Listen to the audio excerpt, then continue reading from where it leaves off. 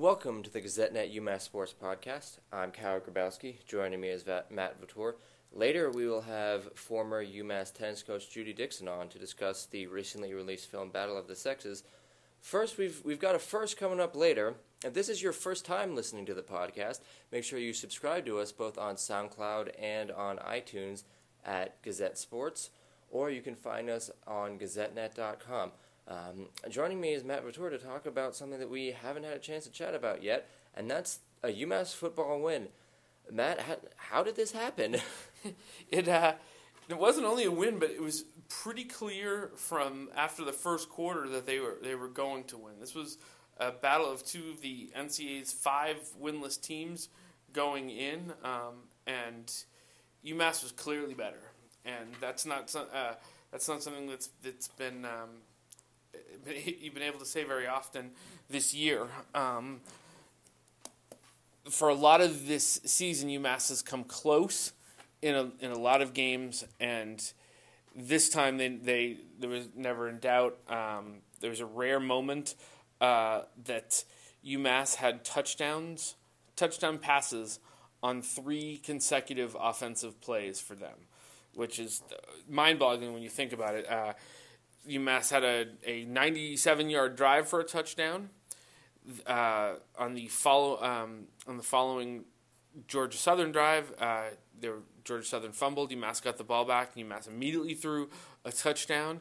Kicked off. Georgia Southern fumbled the kickoff. UMass threw a touchdown on the next play. So it was 21-0 very quickly, and UMass kind of took care of business from there. As Georgia Southern, who hadn't won a game, obviously, I think their confidence disappeared immediately when that happened.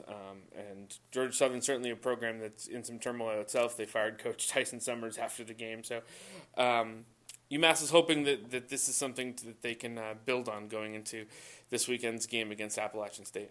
Well, I think one of the things that was interesting when you look back at how UMass accomplished this scoring outburst was just the balance they had with it.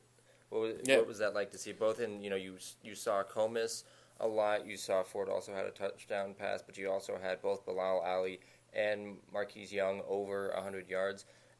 How were they able to be so balanced? It was. I think it was almost some balance by accident in that Andrew Ford was not guaranteed to play until late in the week, so they'd built a game plan around using Ross Comus a lot. So Ross Comus started the game, but Andrew Ford, who is the number 1 quarterback, was healthy enough, so there was a package for both of them. So Whipple said he wasn't sure how he was going to do it continuing through the game, but he had Comus play the first quarter, then Ford played the second quarter. It worked out so well, they did the same thing in the second half. Marquise Young was suspended for the first quarter for an undisclosed violation of team rules, but came back in the second. But by the time he'd come back in, Bilal Ali had played really well. And so they mixed drives for those guys too. So the balance worked out nicely accidentally. And I'll be curious to see this week how much they continue that balance and how much they go out of their way to make things for both quarterbacks and both running backs. Well, it seems weird that it would just work out that way for them because they've had so much this year that works out exactly the opposite way, where just kind of everything came together. Really, for the past several years, yeah. For everything to work out has been so rare for UMass. There's been a couple of games where had one thing or couple of inches on one thing gone differently that UMass has a win or more wins. And so for things to go that easily and for some unusual circumstances to come together that effectively is certainly not something UMass has been used to. Well, and then they have to turn their attention to Appalachian State, who has probably pulled off the FCS to FBS transitions as well as any program in the country. You're looking at a 5-2 team that's right now made bowl games. They just need the one win to become bowl eligible. They've only lost to Georgia, which everyone's lost to Georgia, and Wake Forest, which is, your standard FBS.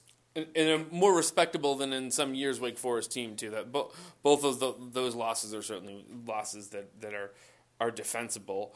App State is I think probably still the favorite, if not one of the favorites in the Sun Belt. So this is a big step for UMass. I mean, people look at this on the schedule. UMass fans look at it and say, "Wow, 2 weeks in a row, UMass is playing against teams that they faced in the FCS championship games, Georgia Southern in 98, App State in 2006.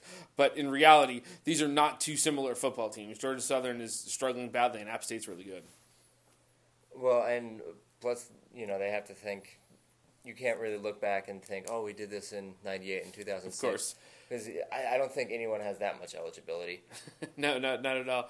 Not at all. Yeah, the App State at that point was an option team. They're now they're more of a spread team. Taylor Lamb's a good dual threat quarterback. This will be a challenge, probably more comparable to. They're probably better than Old Dominion and at least as good as Ohio, the teams that UMass has played this year. So I don't think people are going to confuse them with Tennessee. But I think beyond that, this is one of the best teams on UMass's schedule. Well, it seems like defensively one of their strengths really is the secondary, where they've got the two top interception leaders in the Sun Belt in Clifton Duck and Tay Hayes, which it seems like it's going to be a challenge for UMass to go up against a secondary like that, just with the way it's kind of taken them a while to get the passing game right so far this year. Yeah, and I think certainly that it'll be inherent for UMass to get the running game going again, to have another good day for it to allow them to be in run pass choice situations rather than be forced into third and long where those cornerbacks can really do what they do best. The thing that has worked out well for UMass in the passing game when Adam Bredeman is healthy is that he's a guy that's hard to match up against because he's faster than most linebackers and certainly too big for most corners to handle. So I would expect that this game, and he is healthy again, is a game that he has a chance to make a significant impact if UMass is going to have any chance of being successful. He seems to make whoever is taking the snaps life significantly easier. I think it's also worth at least just mentioning that this is the last game at McGurk this year before they play the final home game at Fenway against Maine. So that's... It is, yeah. It's been such a weird schedule this year, too. Coming off the 2 weeks before the Georgia Southern game, now to not have any more games in Amherst after Saturday, to have a home game at Fenway, to play into December, which they'll do against Florida International. It's a weird year, and certainly that this being the last, they're not making this Senior Day, which originally I think was the plan. They're going to have Senior Day be at Fenway, so they'll be celebrating both their first and last games at Fenway on the same day. Well, I mean that's not a bad place to have a first or a last game. It seems like make some nice pictures. Certainly, you have your Senior Day ceremony in front of the Green Monster, and that'll certainly be some memorable pictures that not a lot of people will be able to say that they did in college football. Well, if they don't have a lot of wins, at least they'll have that for them. Exactly. So kind of that'll move us from the gridiron to the hardwood, as it were. You got a solid look probably at the UMass basketball teams. They had a sort of event at the Hoop Hall Classic. Was there anything that came out of that, or what stuck out to you from sort of that public unveiling? I think it was kind of a fun event. I think that the Unique McLean's reputation as a dunker certainly remains well earned, and he had a dunk that you can see in the story about it. There's video where freshman guard Carl Pierre, who's 6'4", held a basketball above his head. Unique McLean ran from the baseline, jumped up, spread his legs out to grab the ball and dunked it while clearing Carl Pierre, which is just a pretty impressive feat. It was fun to see. I don't know that I learned a ton basketball-wise from watching that. I've seen him in practice a few times and got a lot more from that. But it was. I think it was a fun thing to see, and they certainly seem like a group that's enjoying being around each other, which is a good place to start. They're a thin group, not a lot of bench, so for them to have some good, at least personal chemistry is important because they're going to spend a lot of time together. So if they do have that thin bench, what is your sense of who is going to be starting and getting a majority of the minutes? I'll have a story when people are listening to this. There should be a story up on GazetteNet talking about that a little bit. I think that a couple things are certain. When Rashawn Holloway is healthy, and at the moment he's battling back from a broken thumb, when he's healthy, he'll be the starting center. Luwan Pipkins and C.J. Anderson are going to start somewhere. The question then becomes, how do you want to do it?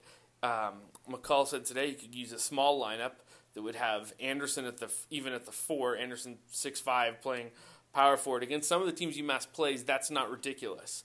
And that would certainly have Pipkins at point guard, and then you'd be choosing from 2 out of the 3, Carl Pierre, Unique McLean, or Rayshawn Miller. You'd be starting 2 of those guys at the 2 wing spots.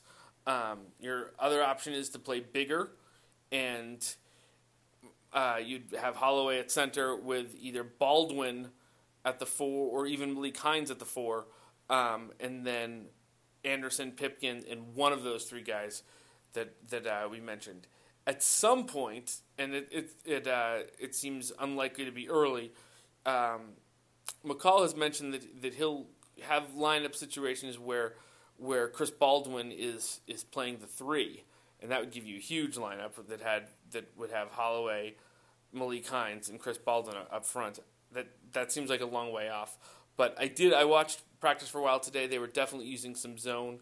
Playing zone defense helps them in terms of some things foul trouble wise, and helps them negate some matchup questions that could happen based on their thin roster.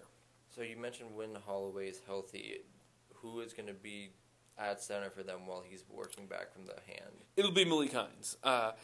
It's possible. It seems unlikely, but it's possible Holloway could be back for the November 10th opener against Lowell.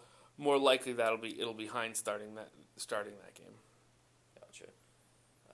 So what do they have lined up as we get closer to the start of basketball season? Okay, on Saturday of this week, they have a closed scrimmage that's against Siena.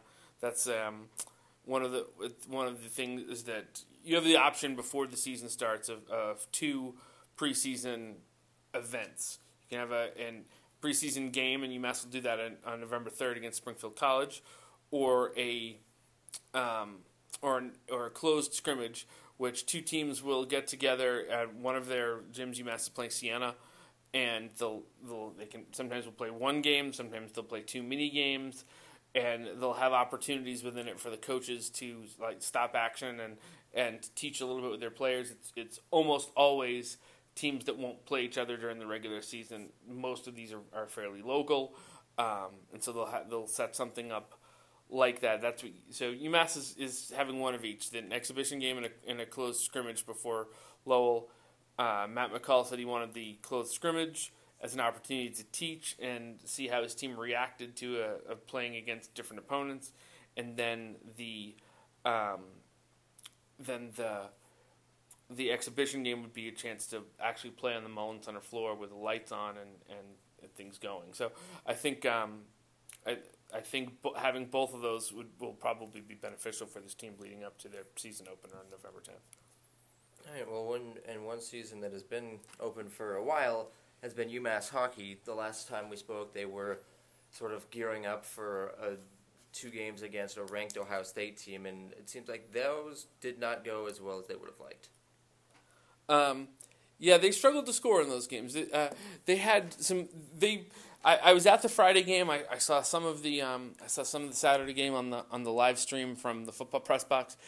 The Friday game especially, UMass went toe to toe with Ohio State, and it was a pretty even matchup. Ohio State did a better job of finishing. Ohio State with the scores 1-1 before Ohio State added 2 power play goals. Even strength, they were it was pretty well matched, and UMass truthfully had more scoring chances than Ohio State did. Ohio State's goalie was up to the challenge.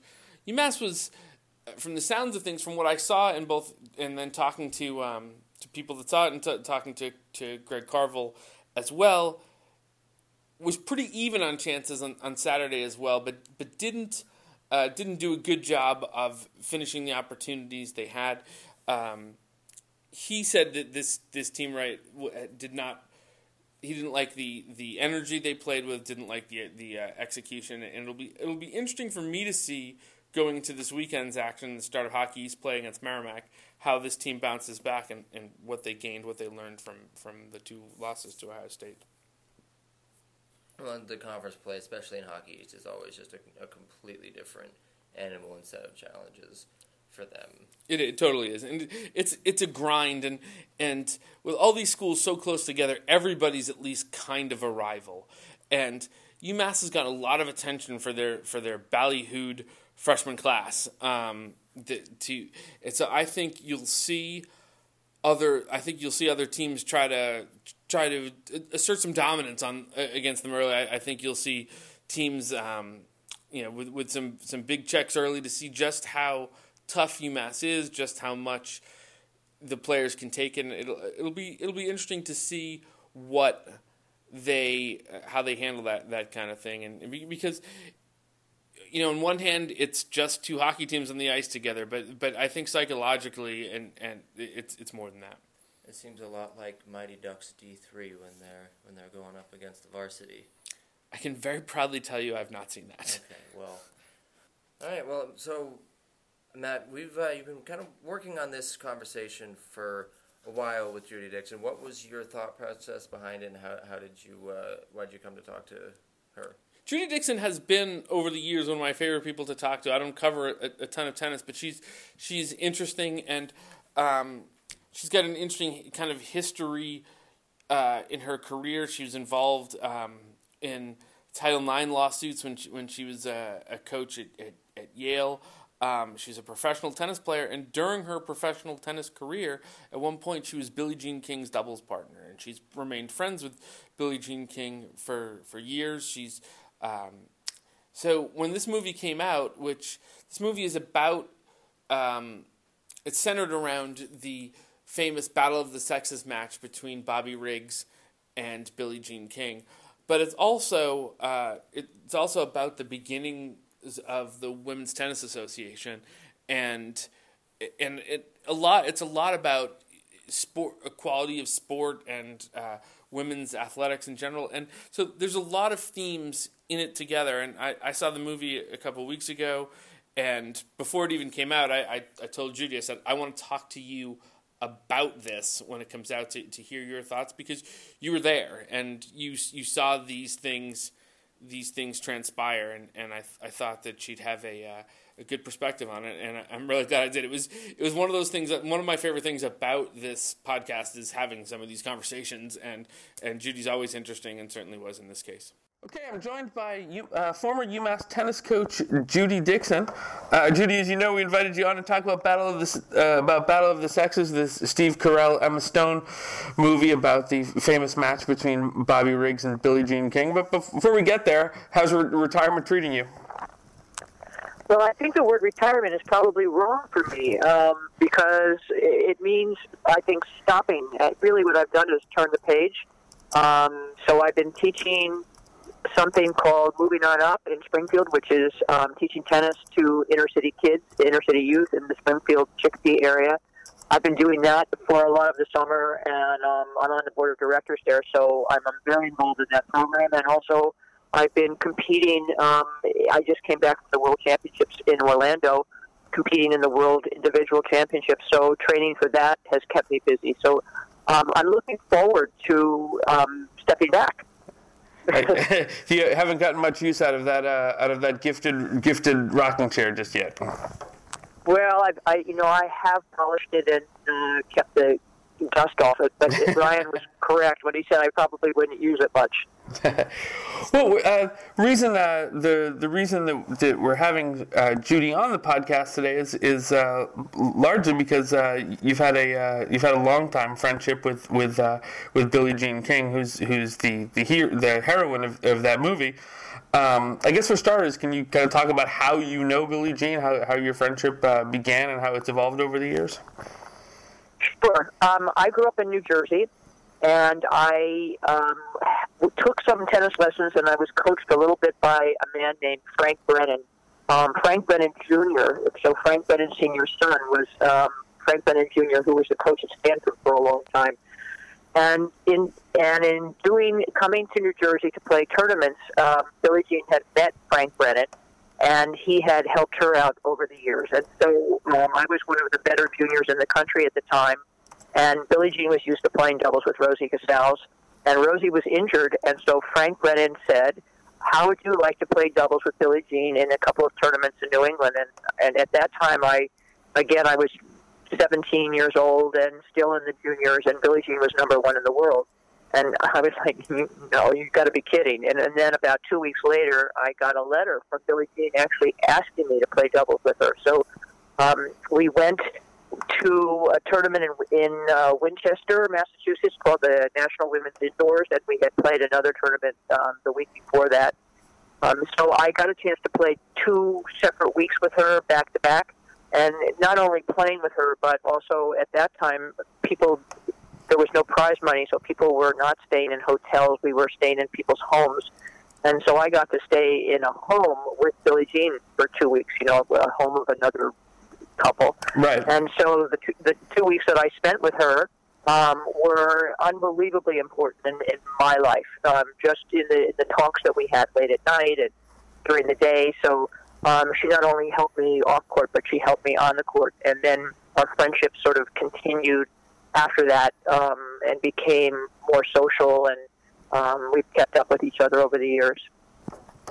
Well, the movie, which you and I have both now seen, it's centered around the build-up to the legendary 1973 Battle of the Sexes match, but also about the beginnings of the WTA and Billie Jean's personal life. I guess for starters, what'd you think of it?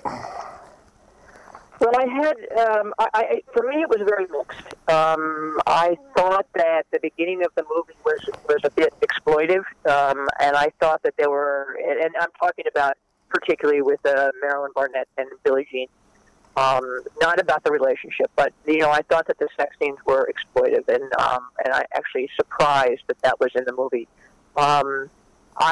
I knew Billie Jean then, and I was around then. I was right around at the beginning of the WTA, and a lot of my friends were part of the original 9. And I know what it was like back then, and I thought there was much more to be had from the movie that could have been more developed. The political side of it, the pieces about the U.S. at the time, it was the USLTA, so it was the United States Lawn Tennis Association, and then the WTA, and really what was on the line for those original 9. The people that took the dollar. What was on the line for them was that they may not ever get a chance to play any major tournaments again if they took this risk.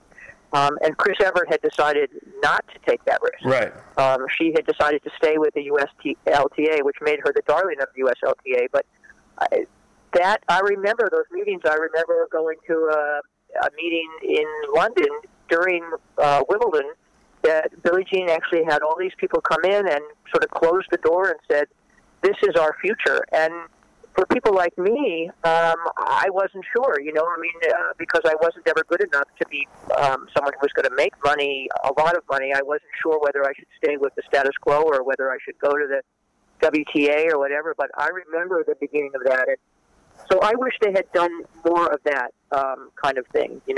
I thought that there was much more of a piece that they missed. And then on the other side, I felt that the character development I knew Larry King fairly well, and I thought that he was a very gentle, warm man, and I thought that his character development was quite good in the movie.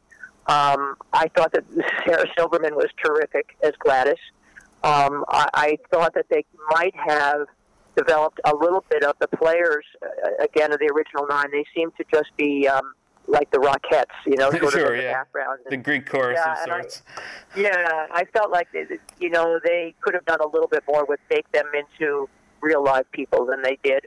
I thought Steve Carell was good, and I thought that the inflection, I thought Emma Stone had Billie Jean's sort of speech patterns down very, very, very well.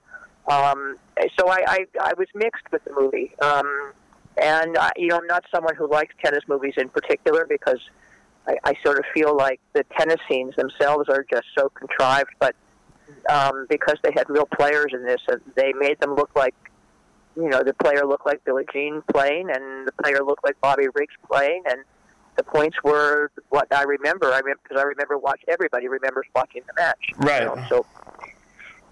Yeah, it felt a little bit, and I've read up on it a little bit. It felt a little bit like the poetic license that they took, sort of changing some things in terms of the timeline, so they could have the Billie Jean's personal life story and Battle of the Sexes happening at the same time. I didn't know it before time, but I said to my wife as we came out, I said, did that all happen at the same time? And she had read up about it before time, and she said no, that they took some liberties with it. It felt a little bit like it was overly mashed together.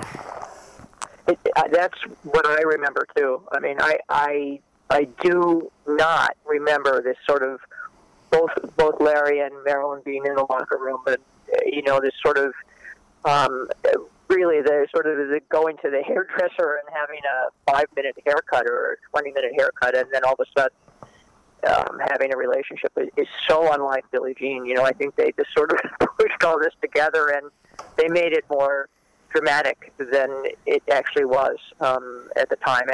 And again, I have to say, this is a time that I was around. I was around when Marilyn was around. I was around when Larry was around. So just my recollection of that is completely different than how the movie portrays it. I kind of wonder, how close was this to the original script, and did they feel like the original script didn't, for lack of a better word, pop enough as it was that they had to try to ram that all together? Yeah, it's hard to say, and it's hard to say how much Billie Jean had any kind of veto power in this. And she's been quoted as saying it's 99% factual, which it may be, but I think the timeline is off. And as we know, what's going to sell at the movie theater. When I went, the movie theater was packed, and men and women, and so for that I was really pleased. But I thought it was a missed opportunity in some ways, and I think that as we know, sex sells, and so to start the movie that way seemed like, okay, is that the hook that we have to have in order to to tell this story? I sort of hoped not. It made me uncomfortable, I have to say, because I was I'm in the movie theater, and I thought, wow, I don't think I really wanted to see this. I wouldn't mind seeing Marilyn and Billie Jean walking out of the motel room late, while Gladys was waiting with the car. I get that, that's like, and I'm not a prude, but it was sort of like, you could infer it if they did it that way rather than... Yeah, that's right. The interesting thing too is they didn't promote that aspect of it in the commercials and in the previews for it. That it wasn't promoted like a love story, which you'd think if they thought they needed to have that to make this movie appeal to people, they would have promoted it on some level, and it sort of snuck in there when you went into the theater. At least not from the promotions I had seen.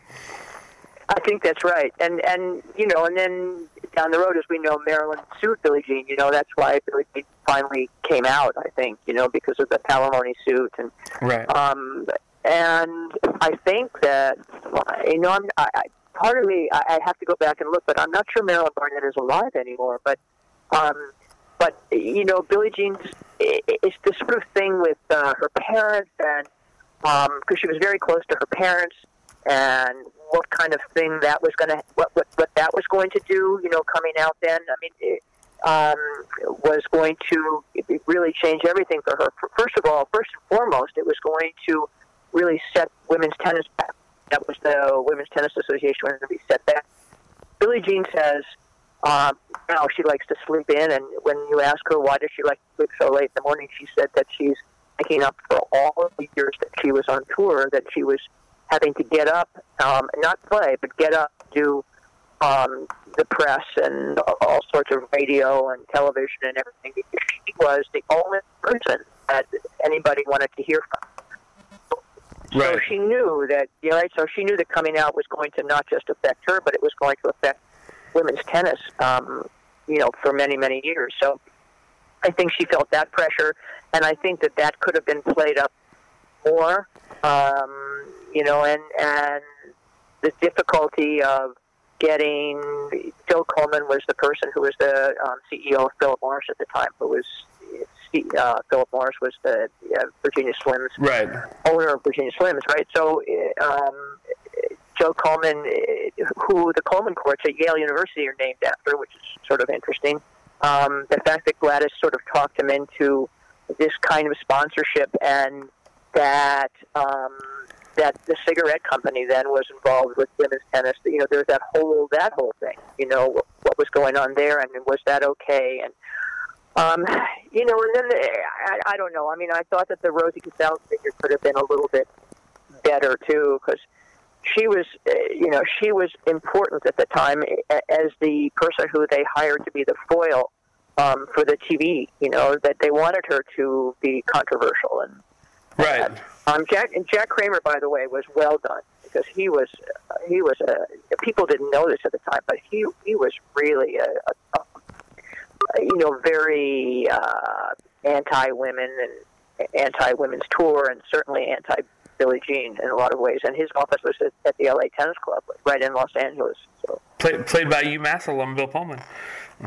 Yeah, exactly right. Exactly. You wonder, it feels like sometimes when a movie like this comes out, and I think it's being viewed as, at least on some level, commercially successful, that sometimes a documentary or something, a 30 for 30 or whatever, will follow that up. I'd be curious to see if this sparks some added interest in it, and that there would be a market for that even further. Yeah, it would be really good. I mean, right now it seems to be a very, very sort of ripe time to be getting involved more in what was going on then, and women, and obviously the sort of harassment of women, which you saw from Jack Kramer, and sure. Right, and all of that kind of issue that's way up now because of Harvey Weinstein, and all of these things. It would feel timely to sort of go back and delve into this even more. And again, the difference between Billie Jean and Chris Evert really is sort of one of those Martina and Chris Evert. The sort of differences, and why was Chris Evert getting Lipton tea? Every single company was falling all over themselves to get to her, and Billie Jean was really struggling to get anybody to sponsor her, and it's just it's sort of like the good and the bad, or something like that. There's these whole issues that could have been brought up. I think it's political and personal. In hindsight, looking back, how should Bobby Riggs be remembered? Well, Bobby Riggs was a very, very interesting character. As playing at the University of Southern California, I was a member of the LA Tennis Club. He was a member there, and this man used to come in, and this is no lie. He would bet on anything, and to say that he had a disease is putting it mildly. That's for sure. He was a great marketer, a great promoter. He had a disease about betting. He would come in, and he would come into the LA Tennis Club, and as you walked in the door there was a cafeteria, sort of like, and he would walk in and say, "I bet she's going to eat her cheeseburger before he finishes his cheeseburger. I'll bet you $10." And then he would go into they had a card room there. He'd go in there. He'd play cards all afternoon. He would play backgammon, and then he would come out late afternoon, and he would bet. And he was...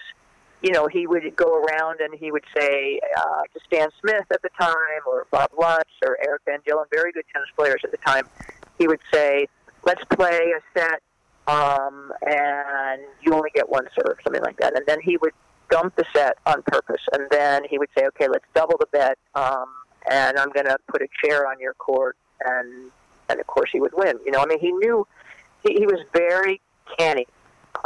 I don't think that there was a mean bone in his body. I think that the movie portrays what I know is that he took the second match too lightly, and that I know that he did sort of sit around the pool, and that the fellow that plays Lorne Kugler, the one that sits on his court, used to say to him, and as did his son at the time, Larry, you need to practice, and Bobby just, I think, took it much too lightly after the fiasco with Margaret Court. But I think that Bobby Riggs should be remembered really as first of all, a very good tennis player.